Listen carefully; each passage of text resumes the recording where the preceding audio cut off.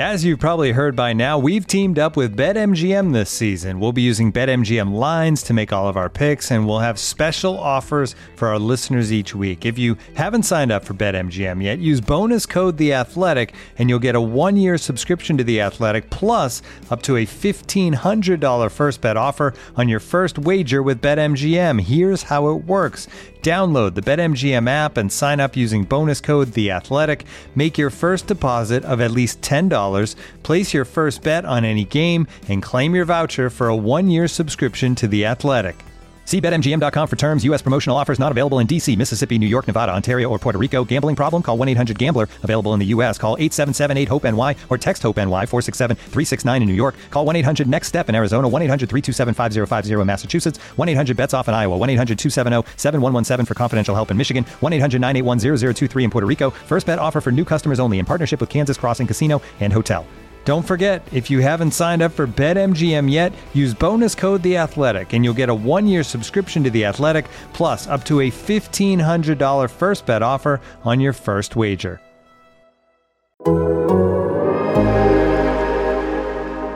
James Harden is a Philadelphia 76er.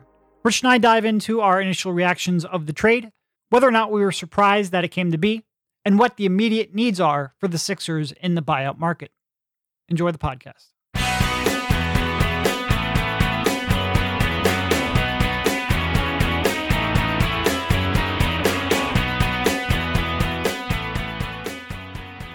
All right, welcome everybody. This is Derek Bodner, joined by Rich Hoffman on the Sixers Beat, a part of the Athletics Podcast Network. Got a few things to talk about. We'll try to keep this relatively brief. We'll have a much deeper dive over the weekend. But first, before we get to any of that, how you doing, Rich? I'm doing great, Derek. And, I know all of our listeners really care about our life and how easy things are for us. But I will say the NBA trade deadline being at 3:00 and the Sixers getting a deal done at 1, it's great. Once we get done this podcast, I'm done my work. All right, let's talk about James Harden. Pop your 1 beer. I've got my Zach Lowe 1 beer downstairs. Oh, I should get one right now. I'm not going to get one. I'm not going to. We can pause the podcast if you want. It's sort of like a trade deadline tradition. But no, I have my Zach Lowe 1 beer from a rookie event over the fall. I was going to bring it up. I completely forgot. I feel guilty now. But we will continue on the podcast because we are professionals. Obviously, the news of the day, the Sixers traded Ben Simmons, Andre Drummond, Seth Curry, a 2022 first-round pick, and a 2027 first-round pick for James Harden and Paul Millsap. Now, the 2022 first-round pick, the Nets have the right to defer that until 2023. Basically, if the pick looks too good or too bad, they can go, nah, fuck that. I want that pick next year. That's how that works. 2027 first-round pick is top 8 protected. So yeah, those are the 2 draft picks the Sixers are sending out. Go ahead. Here's a question for you because I haven't been able to get this confirmed. What is the deal with the Oklahoma City pick in terms of because the Oklahoma City pick runs into that 2027 pick? Yeah, it's a 2025 top 8 protected. I should have that up. Hold on. I have it not too far away. But yeah, so it's a 2025 first round pick, top 6 protected. It then becomes top 4 protected in 2026 and then top 4 protected again in 2027.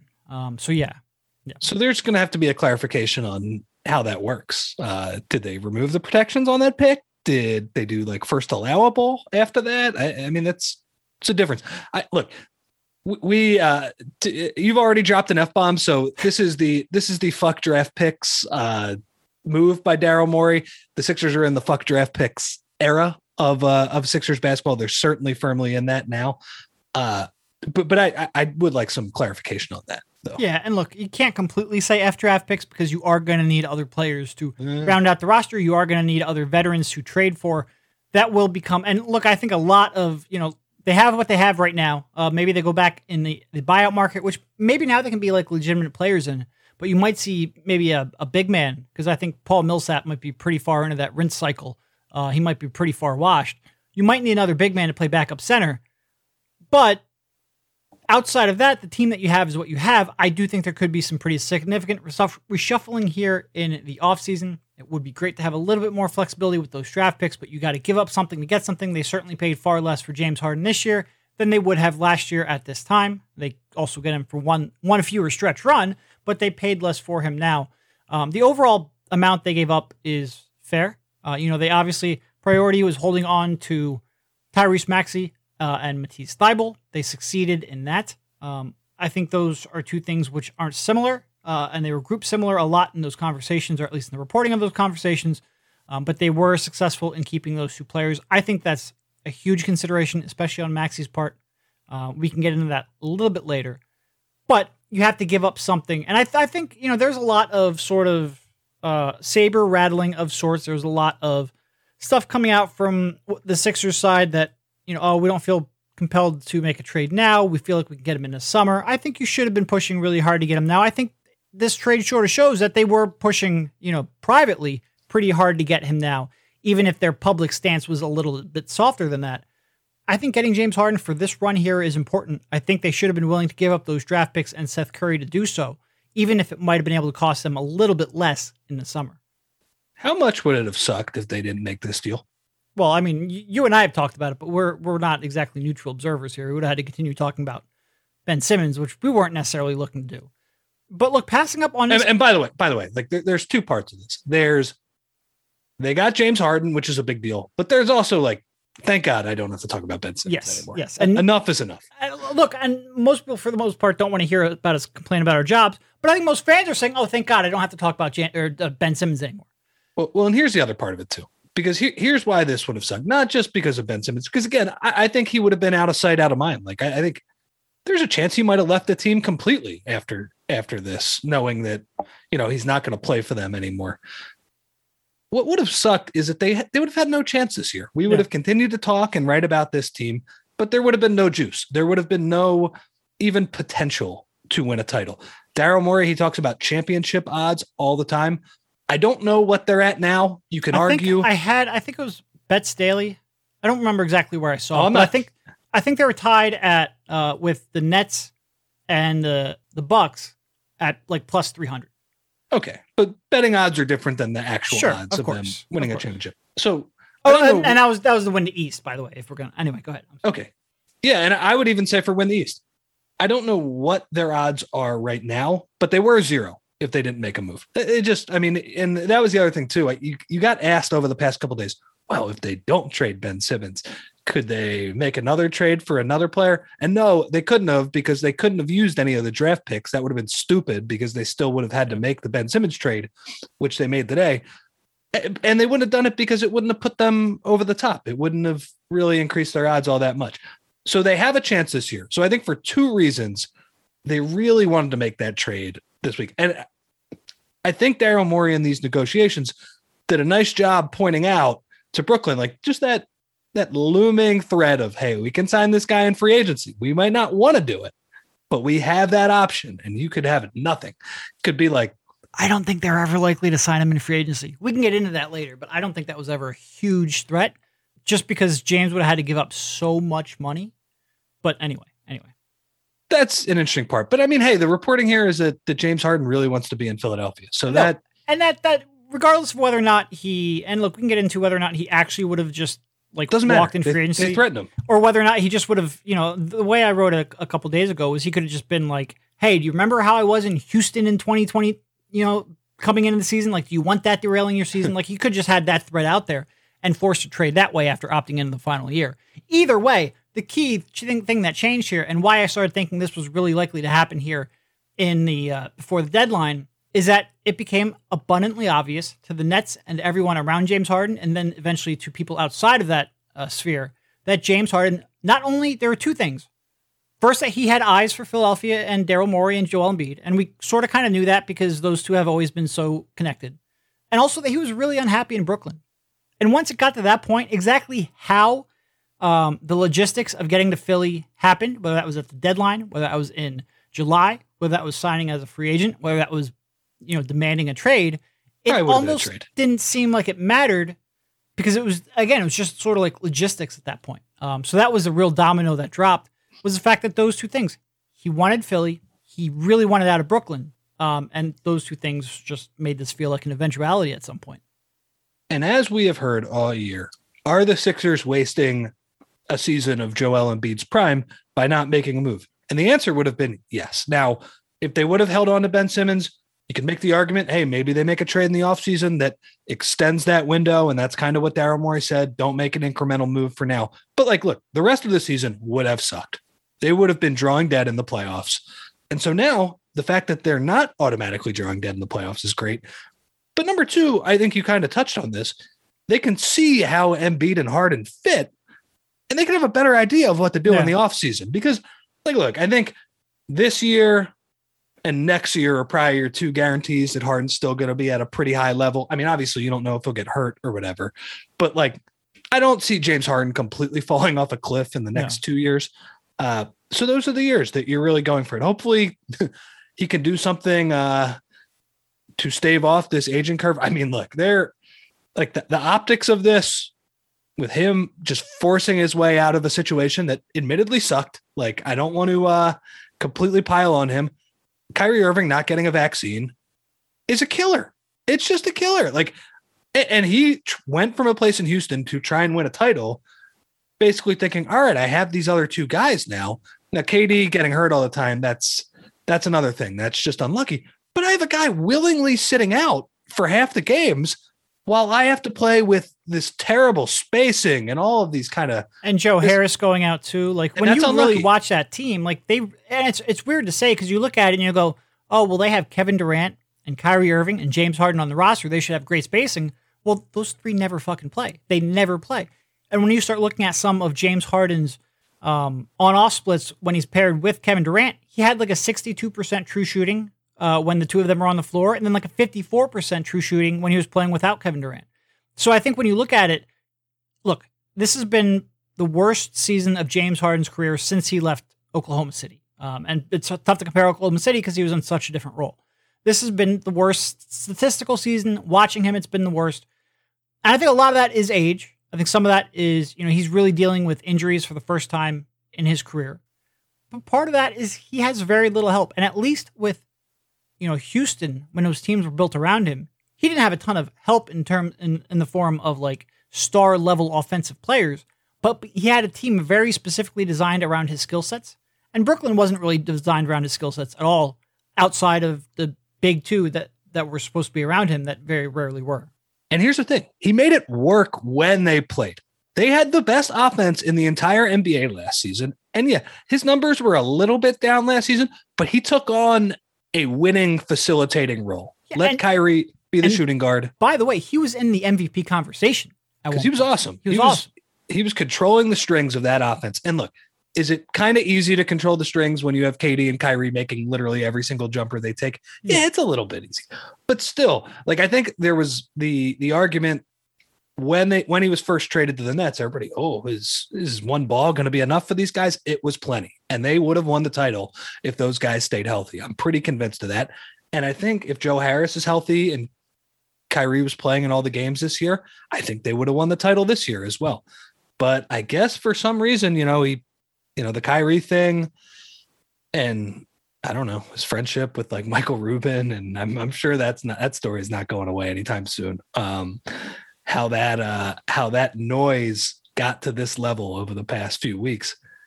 He is now a Philadelphia 76er. So real quick, like big picture takeaway, like you said, like I think Seth and Andre and those picks, those are real things to give up. Like those are, they had to pay more to get rid of Ben Simmons. If you told me at the start of this whole thing that they would get James Harden for Ben Simmons and Maxey would take a step up and they didn't have to trade him, and Thibault, who is, I agree with you, is not the same type of prospect as Maxey, but is sneaky, very important for this team now. To keep him as well, keep their two best young players, I would have been stunned. Yeah. Yeah. No, and look, it took 9 months. What was it, like July of last year? When was the combine last year? Because it was all funky because of I think it was maybe June of last year. And end of June, they lost in the playoffs. Yeah. When Sixers brass had that meeting with Rich Paul and he was like, I want out. I want Ben somewhere else. Ben wants to go somewhere else. To now, it took him 9 months. Endless drama. End of the day, they're here at the trade deadline, 32-22. I think like 2.5 games out of first place in the East. And they have a team centered around Joel Embiid and James Harden. Like, everyone talking about wasting like wasting a year of Joel Embiid's prime would have been trading him for Buddy Hield and Harrison Barnes. That would have been wasting a couple years. So it ended up working out. Waiting worked. I do think they were right to be a little more aggressive now than they would have been waiting until the summer. I think you have an opportunity now. Yep. You do it. Yep. Yeah. And I always said this whole time, like this whole interlude period was completely endless. It sucked to talk about all of those things. My point on this was like, if he ends up with a star level player, who cares how they got there? Yep. Nope. In 3 years, we will focus on whether or not James Harden had anything left, whether or not they could figure out how to make it work on a basketball court, whether or not James Harden could overcome some of his playoff demons. We will not care what happened between November and February of 2021 and 2022. We just won't care. It won't matter. And I can only judge the thing right now. I have some serious concerns about Harden and how he's going to age and how he's playing worse this year. But I mean, like, again, I did not think they were going to be able to get a player of this caliber for Ben Simmons and some stuff. Yeah. So absolutely. I don't know. You got to judge it right now. And from the information I know, I think this whole period waiting, Joel Embiid kind of carrying the team for that period of time, Tyrese Maxey helping carry that team. Hey, here's your congratulations. You don't get traded either. It's pretty good. I don't know if it's going to work. I don't know if they're going to win a championship. We're not going to completely talk about the fit because we'll have a lot of interesting time to talk about the on-court stuff in the coming days, coming weeks, all those things. I think it's a really good moment for Daryl Morey, and I think he was flat out right to wait. Yeah, and I mean, we said this on the podcast. We said this writing back in the beginning of this whole saga. A lot of people are like, well, how is Ben Simmons not playing going to increase his trade value? Well, because other teams around you are going to freaking implode. You're going to have, you had the Pacers, you had the Kings, you had the Nets eventually implode. Boston for a second there looked like they could. Teams getting worse around you, becoming more desperate, wanting to change, needing a change, players asking out. Something was eventually going to happen. It didn't happen last summer in the time frame that we all wanted it to. But I think Daryl was right that eventually something was going to happen. And look, the moment Daryl was hired, I had people within the front office telling me, everything's about James Harden. Everything. This was 2 months before rumors came out that he was pursuing James last January, 14 months now before he eventually landed him. But as long as James Harden was a theoretical possibility of being moved, Daryl was going to have interest. And that doesn't mean Daryl was going to pass up a great opportunity if it came across his desk. None of those happened. So when it got to the point where is Daryl going to pass up these, C- chances to see what happens with James Harden, especially as it started to become obvious that James wasn't happy in Brooklyn? Yeah, I think Daryl was going to wait this one out, and it turned out to be the correct call. Honestly, trust the process was gone here. What's the result of this? How does this thing end? Ends with James Harden? Thumbs up. I guess we don't want to dive too deep into the analysis because we will have plenty of podcasting and writing to do that. Who are you looking at? Who do you think this impacts the most, and who do you think is most critical to the Sixers finding success this year? Well, I think Embiid and no, not Embiid and Harden. We're throwing them out. That's too obvious. Okay. Who is the most critical player right now? So, just looking at kind of their top players, I think it's the two players that they kept in that trade. Because I look at Tobias, if he just plays do you think both of them start? Do you think Maxey and Thibault continue to start? Yeah, I actually think he does. I think Danny Green obviously is a better fit with his shooting. I am a Danny Green person in general. Who is guarding opposing wings? Danny Green guarding opposing wings? If it's like a top level score, I don't want to see that. Maxey and Thibault might be the worst catch and shooting pair James Harden has maybe ever played with. Yeah. And that's why I said Maxey is the other one too. Yeah, it's problematic. The defense. I mean, I think so. Let me ask you this too, while we get at this buyout market. What's the bigger need? A backup center or another wing who can give you, I don't even know, 15 minutes a game? And guard a guy and make a shot? Yeah, look, I mean, I guess it probably depends on who that is. I want to say backup center because they just have nobody even close. Like Doc's not going into a playoff series trusting Paul Reed or Charles Bassey. That's not happening. Well, he's going to have to trust somebody. No, he's going to have to There's trust nobody somebody else. They really could use a wing that isn't a liability at something at either end of the court. It's probably big man, but it's close. It might come down to the best of whichever one you can get. And that's where, this team is going to have to win with Embiid and Harden kind of lifting all boats. Is that the term? I don't even know. Sure. Yeah, I'm an idiot. I don't even know. My brain is fried anyway. I think those two are just going to have to find a synergy to raise everything up because, well, that's the problem with the current lineup. You're right. As a catch and shoot pair, especially Thibault, is terrifying. I do think you can tell Maxey, hey, dude, just shoot a little more. Stop pump faking. Yeah. Stop pump faking. Shoot. He's the frustrating one, right? Because he is actually shooting well on catch and shoots. Synergy had him at 37.5%. But the problem is 75% of his jump shots are off the dribble. He loves that. He takes maybe one catch and shoot jumper a game. He needs to be willing to take 3 or 4 a game. They need James Harden's going to have the ball a lot. ISO, pick and roll. They need players who are threats to shoot off the ball. Right now, defenses can leave Thibault and Maxey pretty freely and without much concern. Matisse Thibault's not going to change that. He's not going to become a 40% 3-point shooter here over the next couple of months. Tyrese Maxey has a chance to change that, but he has to be willing and confident enough to do so. That is a massive, massive, massive development in his game long term, but also in the Sixers reaching any kind of upside this year. Yeah, he's definitely more comfortable taking the pull-up 3 off the dribble, which, by the way, that's the other thing when you were alluding that Maxey is a different caliber of player than Thibault. To keep Maxey around, and I'm not predicting he's going to be a top 5 player in the league, but he has the theoretical upside to take over the reins from Harden whenever he ages out of being good. And whether you have to trade him eventually to find a better fit, or you can just grow him to be Harden's successor at some point, holding on to him, big deal. Huge. Well, especially because, first of all, you're not going to have a top draft pick anyway, because Joel Embiid, as long as he's healthy, is going to be good enough to lift you out of the lottery. You're not going to have any cap space, especially if you sign Harden to an extension, which you assume that's probably part. I don't think the Sixers would have traded for him if they planned on letting Harden walk. I would assume there's a 6-month waiting period before they can offer him that extension. That extension is going to be terrifying. You need somebody, because you don't have cap space for free agents, because you don't have draft picks to go out and replenish that. You need somebody to either develop into that or have the trade value that you can trade for it in order to maximize the second half of Joel Embiid's prime. You're absolutely right. Keeping Maxey was huge.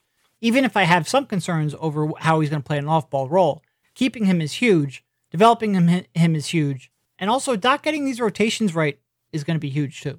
And I think Doc is a real key here. A real key. Yeah, it's on him. And in some ways, I think, I don't know, I think some of his strengths are finding a good offensive ecosystem for everybody. I don't think that's that hard. That's having Embiid and Harden run some pick and roll and kind of figure out where to do stuff. Rich, if we see one more all bench unit for any game that both of them or all 3 of them especially are available, there cannot be a single all bench unit ever. Well, that's what I mean. Some of the other things that Doc is a part of the Doc package. Top 15 coach of all time, Doc Rivers, mind you. He's going to have to balance this team. And you're right. There should not be. Look, they got to go back to one of Harden or Embiid on the court at all times. Harden is now Simmons in that regard. You just have to do that. And, Maxey and Embiid have played really well together recently. Great. He can handle those minutes when Harden's not in the game. It's so weird that the Sixers now, and this has to be the first time, that they have 2 normal ass point guards who can dribble and shoot and pass a lot of it in Harden's case. And it's just weird that they have 2. They have 48 minutes of just normal, above average point guard play. It's just weird. So that's part of it. You mentioned Thibault and how that could be a concerning fit with the catch and shoot. I just looked at his stats. He's shooting 36% on corner threes. I'm sure that's on 0.5 corner threes a game or whatever. You got to put him on the PJ Tucker plan. Cement his feet into the corner. Come on, man. You got to make 40% of these because these are going to be like the check easiest the wind shots. Yeah. Check the wind. Like, oh, do I need to get my hands on the seams right? Like, I wonder what I'm getting for dinner afterwards. And then you shoot it. That's how easy those shots are going to be. You got to make those. And so I don't know. You either have that problem with the shooting, or you have Danny Green guarding the other team's best players and getting it absolutely torched. So I don't know what the right answer is there. It's why Sixers are a little bit dicey. They have these top two players, and that's a big deal. But finding the fit with the rest of the crew is going to be interesting, and that's something I guess we're going to talk about a lot here. Yeah, and look, I think Danny Green, George Niang, like they're going to get a lot of open shots. They could look a little bit better offensively than they have. Not that they weren't getting open shots before because Joel was creating them, but now you have two guys who are creating them. Those mostly bench units. If Doc does stagger them, and my gosh, if he doesn't stagger them, Sixers Twitter is going to lose their mind. He's going to stagger. He better stagger them. I think Daryl might have told him, like, before we make this trade, you're staggering, right? Like, that's it. That should help all of those bench guys so much. I worry about Tobias a little bit, not because, like, Tobias is now in a role that he's qualified to be in, but gosh, it would be just nice if he was just like a let it fly guy. Tobias dribble, two steps in, take a floater has got to just go. It's got to go. Like, you need him launching 5 threes a game. Minimum. And I'm not sure he's going to be comfortable doing that. He's going to get fewer pick and rolls to sort of get to his spots. He's going to get fewer post-ups, which, okay, I'm happy with. But you need him taking those spot-up threes. And that's not really his comfort zone. I don't have the stats in front of me. And by the way, Tobias Harris now on your team for the rest of the year. So, and with a team that potentially has a chance to win something, it's good news. He's playing a lot better recently. Yep. He looks healthier. I mean, he had a dunk the other night against Phoenix. I was like, man, it's nice to see that. God, his knee was not able to throw down something in traffic like that. But you are right in that, like, it wasn't the let it fly stuff. It was pick and rolls, getting all the way to the basket, attacking closeouts, a little bit of post up, all of those things. Yeah, you need him to be a stretch 4 and let it fly. Is he perfect for that? No. Is he perfect for the defensive end? And we're going to talk about that next because, oh boy. And by the way, you're talking about you have Tobias for the stretch run. You might have Tobias for the foreseeable future. You don't have very many picks to use to get off of that contract anymore. You might have him for 2 more years. Yeah. We'll see. This episode is brought to you by Michelob Ultra, the official beer sponsor of the NBA. Want to get closer to the game than ever before? Michelob Ultra Courtside is giving fans the chance to win exclusive NBA prizes and experiences like official gear, courtside seats to an NBA game, and more. Head over to MichelobUltra.com/courtside to learn more. Looking for an assist with your credit card, but can't get a hold of anyone? Luckily, with 24/7 US-based live customer service from Discover, everyone has the option to talk to a real person anytime, day or night. Yep, you heard that right. You can talk to a real human in customer service at any time. Sounds like a real game changer if you ask us. Make the right call and get the service you deserve with Discover. Limitations apply. See terms at discover.com/creditcard. We'll see. I know a lot of people say, all right, great, he's a third option. That's the right role for Tobias. Well, is it though? Like, Tobias is one of those guys where it's like he needs the ball in order to be his best self, but does his best self warrant having the ball that much? We'll see. I have my concerns. The only positive from him, and I'll say this, like, I think Harden has looked a little slower this year. Sure. All those things. At his best, that dude is a genius, man. That dude is a savant in terms of passing and making everybody better. If Tobias can't get along with that, you have a little bit of a problem. No, I mean, look, Tobias will get easier shots. He should be able to be efficient. It's less that Tobias will fail in his role. It's more that we will say, well, if you had a stretch 4 or somebody who might be a little bit more limited overall, but costs less money and is more willing to let it fly, would it be would that be a better allocation of resources? But you can't change the contract. Contract is what it is. Like I said, you have fewer means to get off of that contract now. So again, Doc has got to be able to find a role that makes him effective and also continues to space the floor because James needs space. Especially he's playing with a center who, as much as Joel Embiid can shoot, he's not like a pure stretch five. Like he's going to want the ball. He's not a huge rim running threat. Like James is going to need some space, and they need to space that floor. Speaking of the buyout market, why not run back Ilyasova and Bellinelli? Sure. Kidding. What is Ilyasova doing nowadays? Do we know?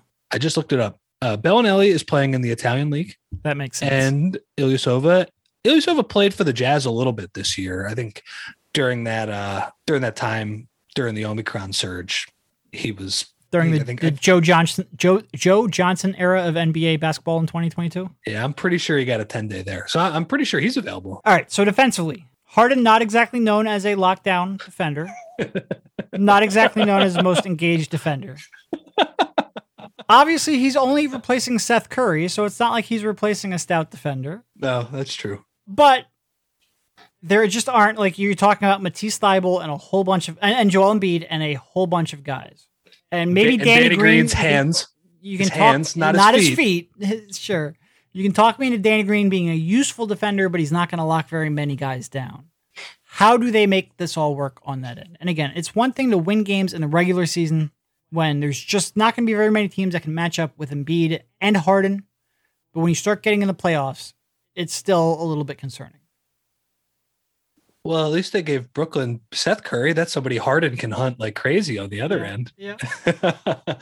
That is nice to have too. Yeah, the defense, Dan Burke is just as important as Doc is. And look, he's been important all year. Like Tyrese Maxey and Seth Curry as your backcourt, that's just not going to cut it in the playoffs. Yeah, it's look, Harden's defense, it's just bad. And this is the exact wrong system to try to hide him into. Well, yeah, because in Houston, the way they found a workaround is that they switched everything 1-5 because he is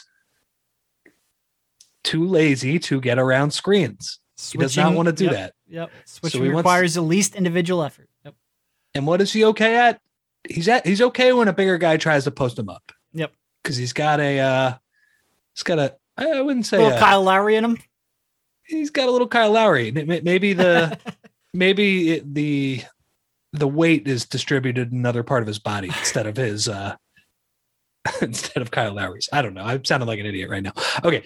But Harden, decent post defender, like not the worst individual defender. Okay, but here's the thing. Houston switched everything 1-5. Clint Capella was the 5. They had Trevor Ariza, they had Luke, they had Eric Gordon, they had the personnel to do that. Okay, you can't do that here. Because number one, Tyrese Maxey is on this team, and Tyrese Maxey can't switch a lot of stuff because he's small and he can get scored on. But you know who else you don't want switching? He probably can do it. Okay. Like I was watching the other day's game in Chicago against DeMar DeRozan. You know who the Sixers' best chance to guard DeMar DeRozan in that game was? Joel Embiid. But that's not where he's most effective. You want him around the basket and you want him not switching. Right. It's one thing to say, like, can he do it? Yeah, he can do it, especially if you talk about a couple of possessions in the playoffs. It's just not how you maximize them. It's not how he covers up as many flaws in the defense. Yeah, it's a legit concern. And I wonder, I mean, they're really going to have to try and find somebody on the buyout market, but the buyout market is not that fruitful. You know, I think, honestly, just looking at the list of players that could be reasonably available, I mean, Gary Harris would be a huge deal, in my opinion. But really, like the rest of these guys, I'm not seeing the guy who can play 20 minutes a game for you able to do that. So that's a legit concern. I mean, I think the Sixers are going to have to go with the intention of we're going to be like a top 3 or 4 offense, and Embiid's going to make us a top 10 defense. That's got to be the general thing. I mean, it's always funny when you say they got to try and outscore the other team. It's like, well, when you win with defense, you outscore the other team as well. Right. But you need to lean on your offense more. Yeah. And look, I think they're going to be able to do that. Like, I do have some concerns with Harden and his lack of versatility on offense. It's weird. Like, he's an offense onto himself, but he's not a great off-ball player. No. And it's just interesting because, like, with Embiid, like Capello is the perfect big man for him, right? Because he caught lobs and he switched on defense. Embiid, you don't want him switching on defense because he can do more than that. He can protect the rim. And the one thing he really can't do, I asked him about this the other day in Chicago. He doesn't want to catch lobs. That's too much jumping for him. He's not even that good at it, really. It's the one thing he's not that good at.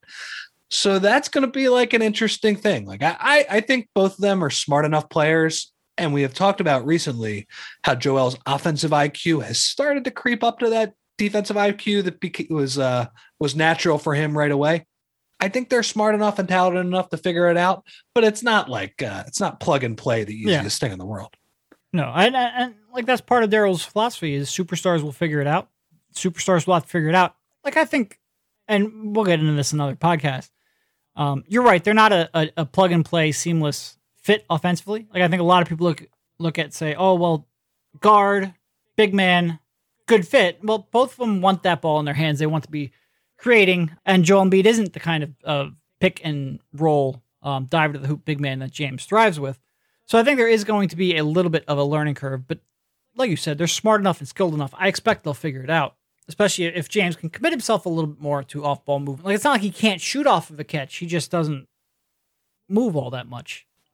He's going to have to do it a little more because guess what? Joel he has proven that he needs his isolation possessions. He needs to catch the ball and delay and, make plays for his teammates. He's good enough to do that at a really high level. So James is going to have to get on board with that. I actually feel okay about that though. Like I wanted to lay out the concerns or whatever, but I just think what he just did in Brooklyn was really impressive to me. Like, yeah, he didn't completely change up his game, but he tweaked it enough. It would have worked. I really think there are rumblings also that like he wasn't super thrilled with the system too. So, well, he wasn't thrilled with the system this year, but I also think he wasn't thrilled with like, he makes like a cross court skip pass and DeAndre Bembry is the guy taking it. And that's like his best option. Recently waived DeAndre Bembry. I know, who played well for a while. I don't want to also pile on DeAndre Bembry. But they were playing with back of the roster players like Kessler Edwards and all of these guys. And I'm sure there was some frustration from Steve. Like there were rumblings about that Steve Nash was frustrated with Harden's style. I think if you have two of those guys though, and you can stagger their minutes a little bit, hopefully you can make that work. I'm more optimistic about that, but it should be noted that Harden got sick of Chris Paul and he got sick of this Brooklyn situation, sure. Even though they both worked, honestly, they both worked. And at least Daryl doesn't have the draft picks to trade for Russell Westbrook now, I guess. Yeah. No, look, there are long-term concerns with Harden for sure. From the agent curve to the next contract, which is going to be terrifying, to, him being happy in a co-star role. And look, this isn't even really a co-star role. Like there's a 1 and there's a 2 and he's not the 1. And is he going to be okay with that? Like if he gets to the point, like there can't be a Dwight Howard, Chris Paul situation here because he's the one who would be gone. And he has to sort of realize that that's where he is in this stage of his career. There can't be a Dwight Howard, James Harden situation here. Is that not what I said? What did I say? You said Chris Paul. Well, no, I meant those two throughout the course of James's career. But remember, Dwight Howard was, a big signing for the Rockets, and he just wasn't that good at that point. He was an older player, and he was years away from fouling everybody on the Sixers, but he wasn't that elite player anymore. And now Harden is closer to that level where Embiid is. You're right, Embiid is Harden. He's smack dab in the middle of this of his prime, and this is his team. This is his city, and he's going to have to get on board with that. Look, there are concerns about that. There are concerns about how Harden is playing this year. He's got to play better than he played in Brooklyn. But also, this is the first time Joel Embiid has had a real, legit, all-star caliber offensive force around him. And, Jimmy Butler for a little bit. This is the first time he has had a real elite perimeter scorer, and it will be fascinating to see how this turns out over the next couple of months, over the next couple of years. You have Tyrese Maxey to still develop. You have a lot of different ways this could go. And for the first time, really since Jimmy Butler walked, I think the Sixers have a chance of building a championship caliber team. Do I know if they'll get there? I don't know. I think if you had to ask me, like, what are their odds? I think you're looking, even if they sign James Harden to extension, you're really looking at 3 years. I'd say maybe the goal would be like 15-ish% this year, maybe like 25% next year, and then 10% the third year just because you're worried about James's aging. But those are real legit chances. And that's the first time I felt like I could say that since the Jimmy Butler team. And that's exciting. That's what this whole thing is about. The whole process, but team building in general. It's about getting a team where you have a chance. And this is the first time I felt that way in a long time. Yeah, and would it be nice to trade for Anthony Davis, a guy who's right in his prime, and you know you're going to get basically his best years? Yeah. Look, the Sixers have made too many mistakes along the way to guarantee that. They have. So to go from this point where, and by the way, Ben Simmons, I don't think that was a mistake. That was a player going south on them for the most part. They've had some bad luck as well to go with their mistakes. I knew you weren't going to get a perfect resolution. So, while we bring up all these points and all of these points of concern, I just think back to what you just said. Joe's got a guy on the perimeter now who's elite. That's it. And he's got his issues. He's I'm very worried about how he's going to age, but he has a guy on the perimeter, and Joe has a chance for the first time in a while, and that's really important. Yeah. I was sick of talking about, man, Joel's great, but they're not a contender. Well, now they have a chance to be. And do I know that they're going to be this year? No. Like, there's a lot of pieces that I think are going to eventually need to be flipped. But there's a chance. There's a chance they could catch lightning in a bottle. They have two guys talented enough to propel them much farther than maybe the rest of the roster warrants. Especially because when you start looking at the East, and look, I was on the radio the other night, and they were like, well, how can Brooklyn be a contender when they're 8th place in the East or whatever? Well, when Kevin Durant went out of lineup, what were they? I think they were the top seed in the East. They get healthy, they're as good as any team in the East. And it'll be fascinating to watch Ben Simmons on that team. It'll be fascinating to see what happens if these two teams meet in the playoffs. Because, like, oh my God, there's been a lot of speculation. Like, would Ben ever play in Philly again? You can't skip 4 games in a Eastern Conference semifinals. Like, you can't do that. Especially because you might not have Kyrie at home. Right.